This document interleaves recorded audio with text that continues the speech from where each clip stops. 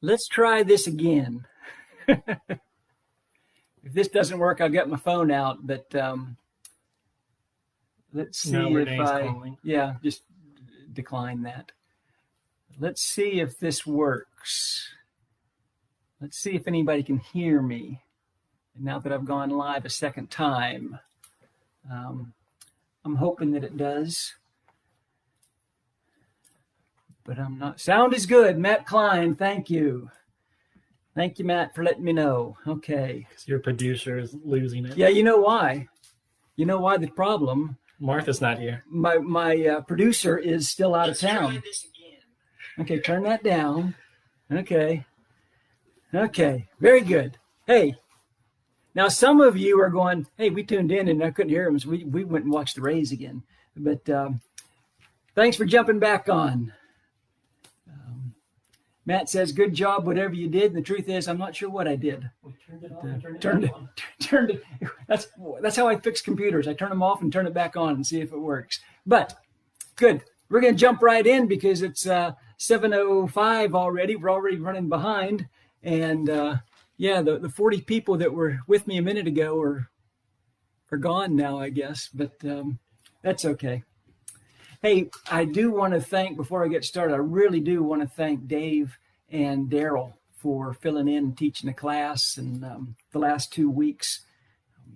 It was a lot of fun for me to be on that side of the camera for a couple of weeks and just get to sit and enjoy their teaching. So appreciate that from Dave and Daryl.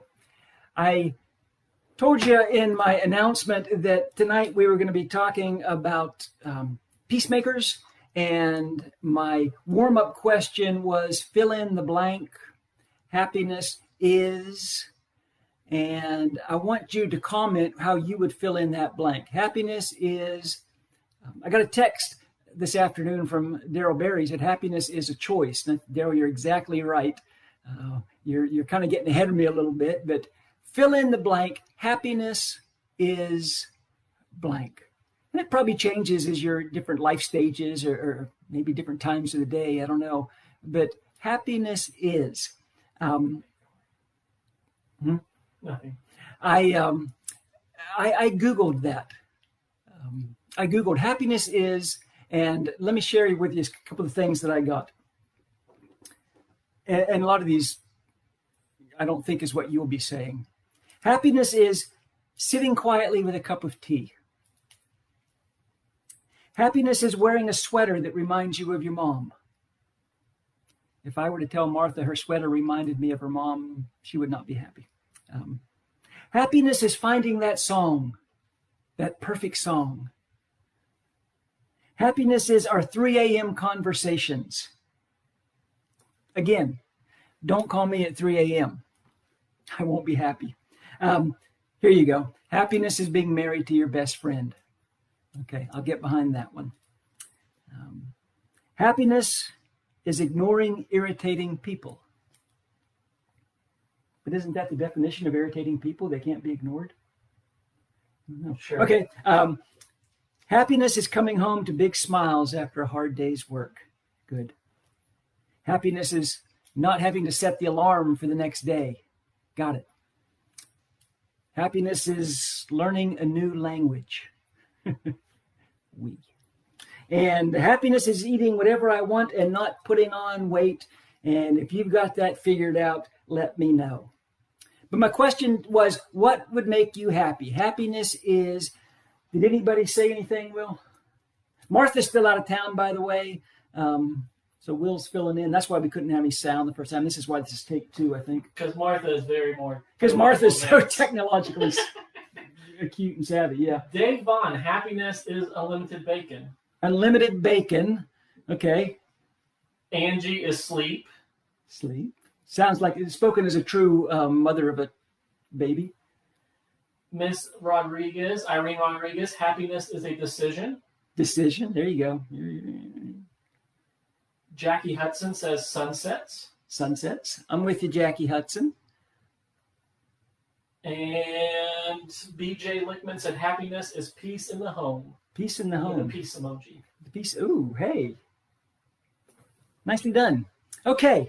Happiness. We're going to talk a little bit about happiness, sorta. I'm going to morph into something else here. But you think about what would make me happy.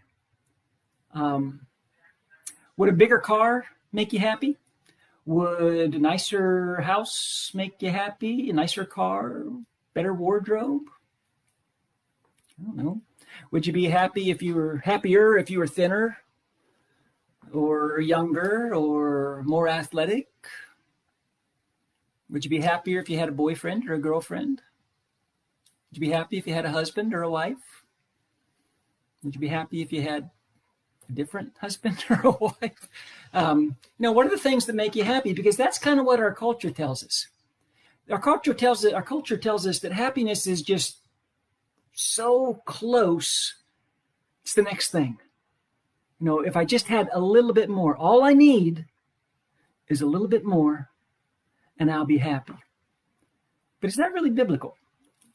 I told you that I looked up stuff on the internet. The internet's a great thing, great way to waste time.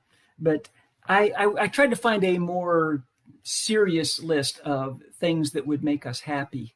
And actually, one of the best lists I found, right towards the top of my Google search, I thought, that's got a lot of good suggestions for being happy. And as I read through them, I started to realize, wait a minute, Jesus does all of these things.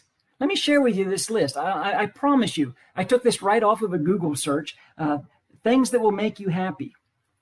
Go outside and meditate. Jesus did that, right? Matthew 14:23, after he dismissed them, he went up on a mountainside by himself to pray. When evening came, he was there alone. Jesus went outside to meditate, spend time alone in prayer with the Father. Here's another strategy for being happy. Set specific goals that you can achieve. Again, that's what Jesus did. John 6:38, for I've come down from heaven not to do my will, but the will of the Father who sent me. I came here for a purpose. And then on the cross, he says, it's finished. He set a goal. He accomplished his goal. Number 3, a way to be happy. Volunteer. Jesus is like the ultimate volunteerer, right? Mark 10:45, Son of Man did not come to serve, but to be served, but to serve and to give his life a ransom for many.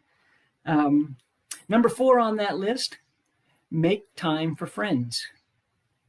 Man, Jesus certainly made time for his friends. John 15:15, I no longer call you servants because a master doesn't confide in his servants. Now I call you my friends. Yeah. Number 5, way to be happy. Don't hold a grudge. Did Jesus say anything about forgiveness? How many times should I forgive someone? 70 times 7, as often as they need forgiven.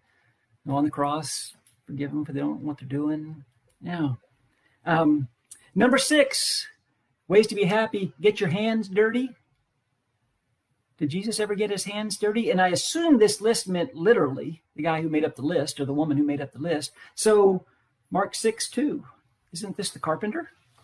And Jesus got his hands dirty. And then the last one on the list, and I promise you, I did not edit this list at all. The last thing on the list was eat lunch on the beach, which I don't know that would make me happy. Middle of the day, eat lunch on the beach in the sand. But John 21, right? Jesus has lunch on the beach, the fish fry with his apostles after the big catch of fish. So yeah, follow Jesus and you'll be happy. But there's more. That's just kind of our warm up here. What does Jesus say about happiness?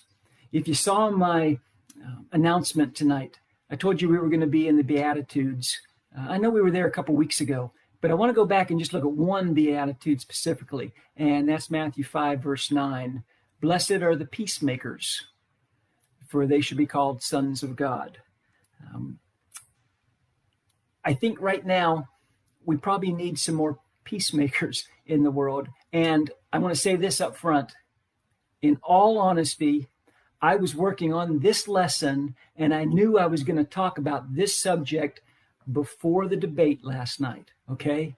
That's not what triggered this conversation, But I do want to talk about blessed are the peacemakers, because the Bible has a lot to say about peace. Over 400 times in Scripture, the Bible talks about peace. God is referred to as a God of peace. Jesus, of course, is referred to as the Prince of Peace. In Galatians chapter 5, when Paul is listing the fruits of the Spirit, the things that you're going to, the characteristics of a Spirit-filled and a Spirit-led life, it's peace, or it's love, joy, and peace are the results of a Spirit-filled and a Spirit-led life. So in Matthew chapter 5, Jesus is beginning the Sermon on the Mount. And I mentioned a couple of weeks ago, the Beatitude is sort of his introduction. It's beautifully spoken. It's brilliantly delivered, really deep stuff. But in it, he gets people's attention. And I don't have to tell you that some translations translate some of those verses instead of blessed as happy. And I've got a translation sitting on my desk right now. It says, verse 9, happy are the peacemakers, because they will be called sons of God. When Jesus said that, when Jesus said, listen, I've got a way for you to be happy, do you think people wanted to hear that? I'm sure they did. I mean, they were there listening to Jesus anyway, but everybody wants to hear how to be happy, right? If someone said, I've got a way for you to be happy, you'd have my attention. Blessed are the peacemakers, for they should be called sons of God. But the world doesn't tell us that. That's not the message of the world. The world's message isn't, just be a peacemaker. The world's message is stand up for yourself, be loud, take charge of things. Women, stand up for yourselves. Guys, we don't want fixers. We want fighters. The heroes in movies, they're not peacemakers. All the action movie heroes, they're not peacemakers. They're headbangers. They're big and bad, never been had. But Jesus comes along and says, you're going to be happy. You're going to be blessed if you're a peacemaker. In fact, Jesus says, if you're a peacemaker, you're going to be called the Son of God, sons of God. And we say, wait a minute, isn't everybody a child of God? And that's true, everyone is a child of God. But in the Hebrew language, when they used that phrase, the son of, it was a way of saying that person had the characteristics of whoever they're referring to, or whatever they're referring to. Remember James and John were called the sons of thunder, because they possessed the characteristics of that. That was kind of their DNA. That's kind of, what defined them. So when Jesus says, blessed are the peacemakers, because they will be called sons of God, what he's really saying is because you're going to share some characteristics of God. Because you're going to be like God. And again, boy, do we need this message? And do we need to be reminded of the need to be a peacemaker? But I think sometimes, and I asked the question when I put my ad out there, my announcement, are we really peacemakers? Because I think sometimes, even as Christians, I think sometimes it's easy to be a peace faker. What you see is not always what you get. We want to look one way, but that's not really how we are. And that's not really where our heart is. There's a little bit of bait and switch going on. I was driving and I was behind an older car with a bumper sticker on it. And the bumper sticker said, I wish God had made me rich instead of so good looking. And I thought, I want to see who's driving this car. I want to see who has the nerve to put that on their car. So I get up beside the car. It's a guy driving it. And I looked over and I thought, okay, either that's not your car or you've got a really strange sense of humor. But, sometimes we want to be peace fakers. We don't want to admit reality. We don't want to deal with the truth. And I think a lot of times we're guilty of that. I don't really want to face the reality of what's going on in my marriage. I don't really want to deal with what's happening with my kids, my family, whether it's an addiction or a sin that I struggle with. I'm just going to act like everything's okay. I'm going to act like everything's fine. But in my heart of hearts, I know that everything's not fine. Now, we really need to take a spiritual inventory from time to time and just be really honest with ourselves. Am I a peacemaker, or am I kind of faking it? Listen to what Paul says in Galatians chapter 6, verse 3. If anyone thinks he's something when he's nothing, he deceives himself. And then he'll say it again in Titus chapter 1, verse 16. They claim to know God, but their actions deny him. They are detestable, disobedient, and unfit for doing anything good. That is pretty harsh language that Paul uses. They claim to know God, but their actions deny him. Paul's talking about people who want everyone to think that they're in a great place with God. Them and God, they're great, they're tight, they're good. But then Paul says they're detestable, disobedient, unfit for doing anything good. They're not sons of God. They're not showing the characteristic of God. They're not peacemakers. They're peace fakers. Or maybe it's not a peace faker. Maybe it's a peace taker. You ever been around people who just kind of seem to suck the life out of everybody they're around? They're negative. They're cynical. Maybe they're just kind of mean people. If you're thinking, no, I've never been around those kind of people, maybe it's you. I don't know. But think about those people that it's all about me. I don't care about you. I don't care about anyone. It's just all about me. I love the quote of Winston Churchill when Lady Ashton told him, if you were my husband, I'd poison your tea. And his famous retort was, if you were my wife, I'd drink it. Some people are just very difficult to be around. Some people are just really difficult to get along with. Peace takers. They're no fun to be around. People who are selfish, conceited, maybe arrogant. People who put others down. Again, I think we need to do an honest spiritual assessment. How am I acting towards other people? Am I actually taking other people's peace? Listen to what Paul says in 2 Timothy. He's talking to Timothy in 2 Timothy chapter 3, verse 2. Paul is actually going to say, stay away from those peace takers. Listen to what he says, 2 Timothy 3, 2. People will be lovers of themselves, lovers of money. He goes into one of his famous lists. Boastful, proud, abusive, disobedient to their parents, ungrateful, unholy, without control, brutal, not lovers of the good, treacherous, rash, conceited, lovers of pleasure rather than lovers of good. And then listen to what he says. He has that list. He says, they're going to have a form of godliness, but deny its power, have nothing to do with them. Paul's telling Timothy, there are going to be people who, and then he goes through this list of their characteristics. And he says, they're going to have something about them that sort of reminds you of God. And they're going to try to let you believe and try to convince you that them and God are okay and there's a godliness about them. But they have completely missed it. They have completely missed the power. They deny it. So Paul's instruction to Timothy is just stay away from them. Just stay away from those peace takers. And again, the inventory. Do I build people up or do I tear them down? Am I any of those things that Paul just said? Boastful, proud, abusive, ungrateful? Paul says if you're any of those things, you're not a peacemaker. You're a peace taker. Blessed are the peacemakers, for they shall be called sons of God. Blessed are the peacemakers. I think several of you said that happiness is a choice.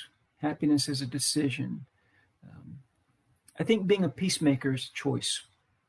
And it's a decision. It's a decision that we make. And then again, we trust the Holy Spirit, like Paul writes about in Galatians 5, to amplify that in our lives. But I don't know that we're born peacemakers. Most little kids are pretty selfish.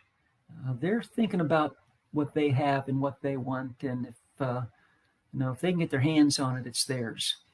I don't know that it's our nature to be a peacemaker, troublemaker. That's maybe what our nature is.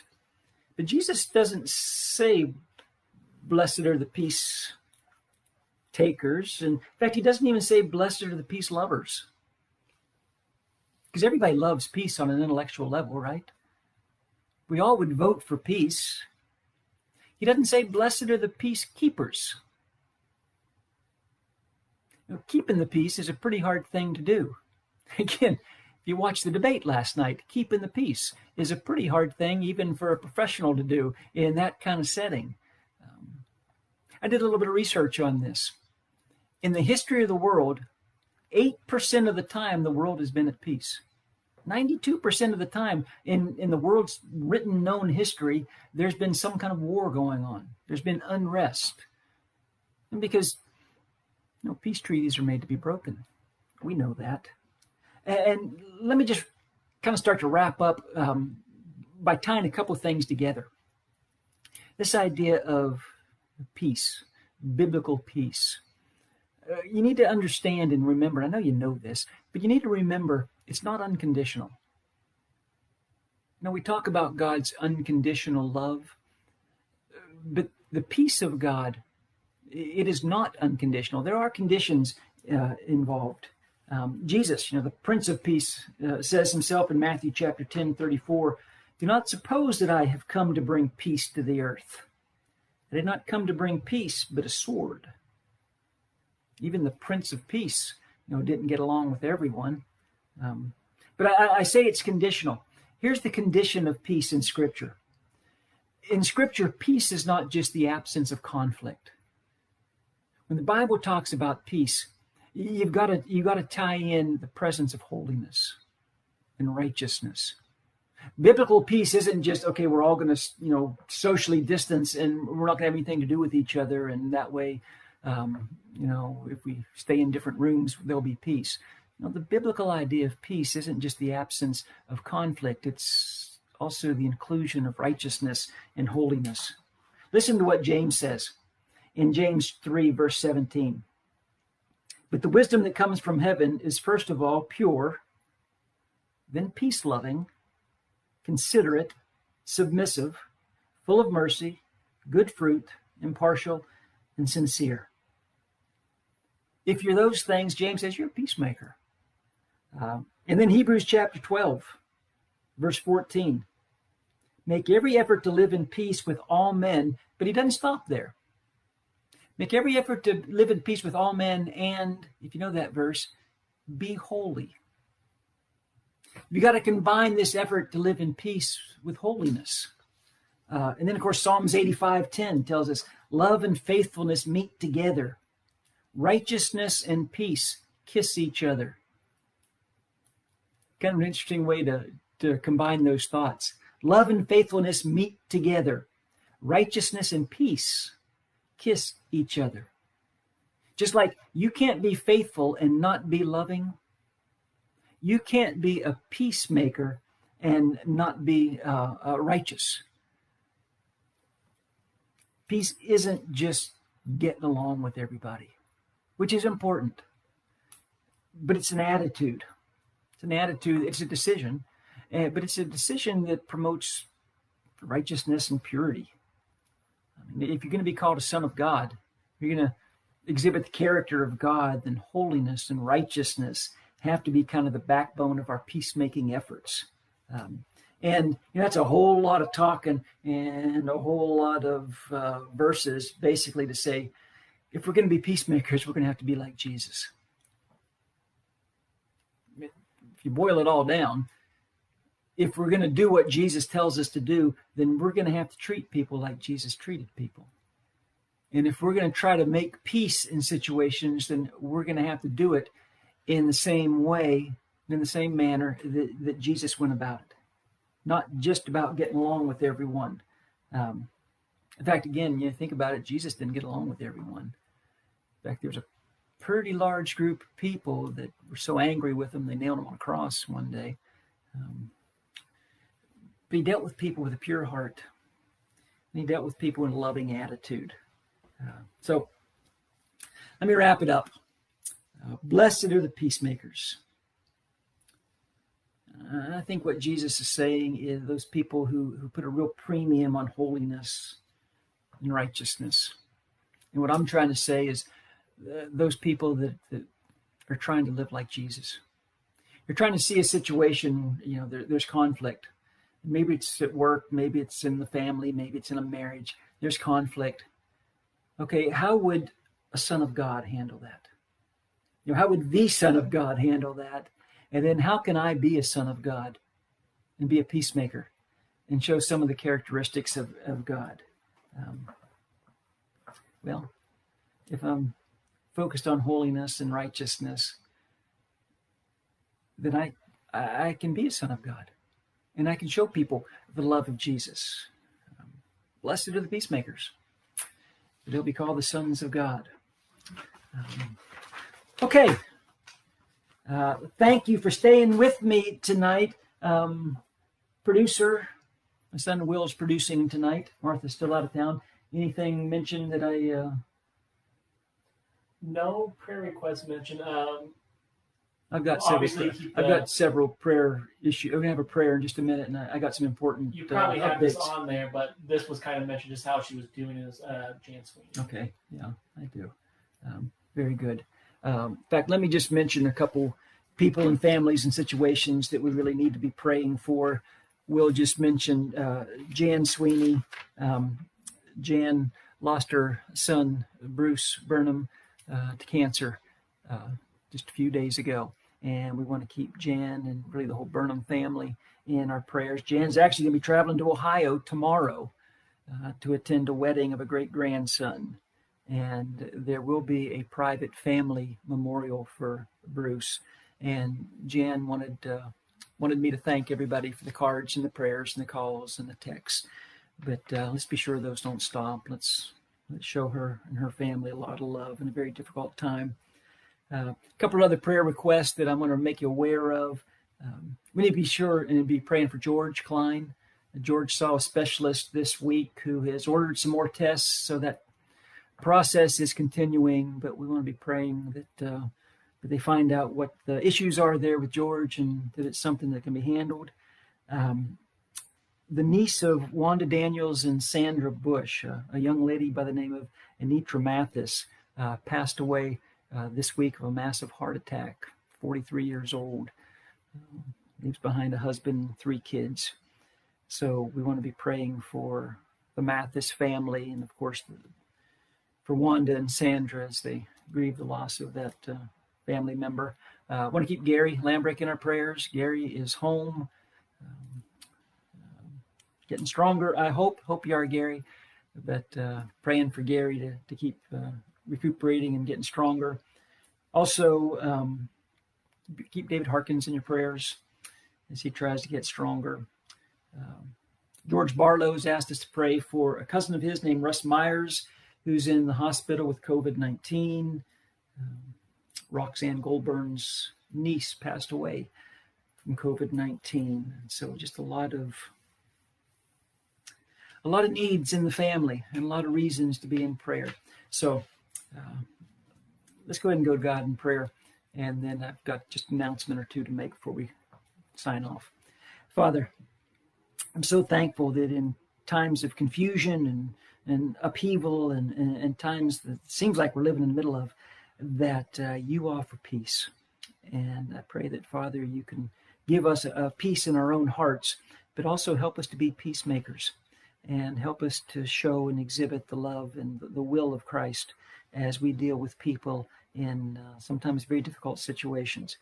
And would you allow us to be people who make a difference because we show people Jesus. Father, I've just mentioned several names and several families who need your intervention in a very special way. And I pray that you would be involved in those situations, whether it's comfort, whether it's healing, whether it's protection, peace. I pray that you would do what only you can do And I pray that these families that we love can feel your love in their lives.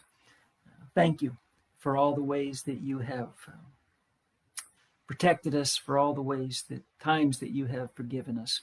And I pray, Father, that as we go through this week, that we will be more and more like Jesus. It's in his name that I pray. Amen. Hey, real quick before we sign off, remember to sign up if you would like to attend worship in person this Sunday. We are asking that you do that by tomorrow noon or afternoon or something like that.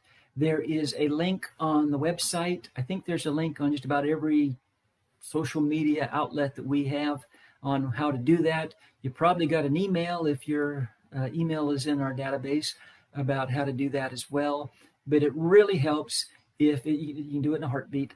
Just click on that link, sign up, and we know how many to prepare for. And we don't want to turn anyone away, but we want to be ready.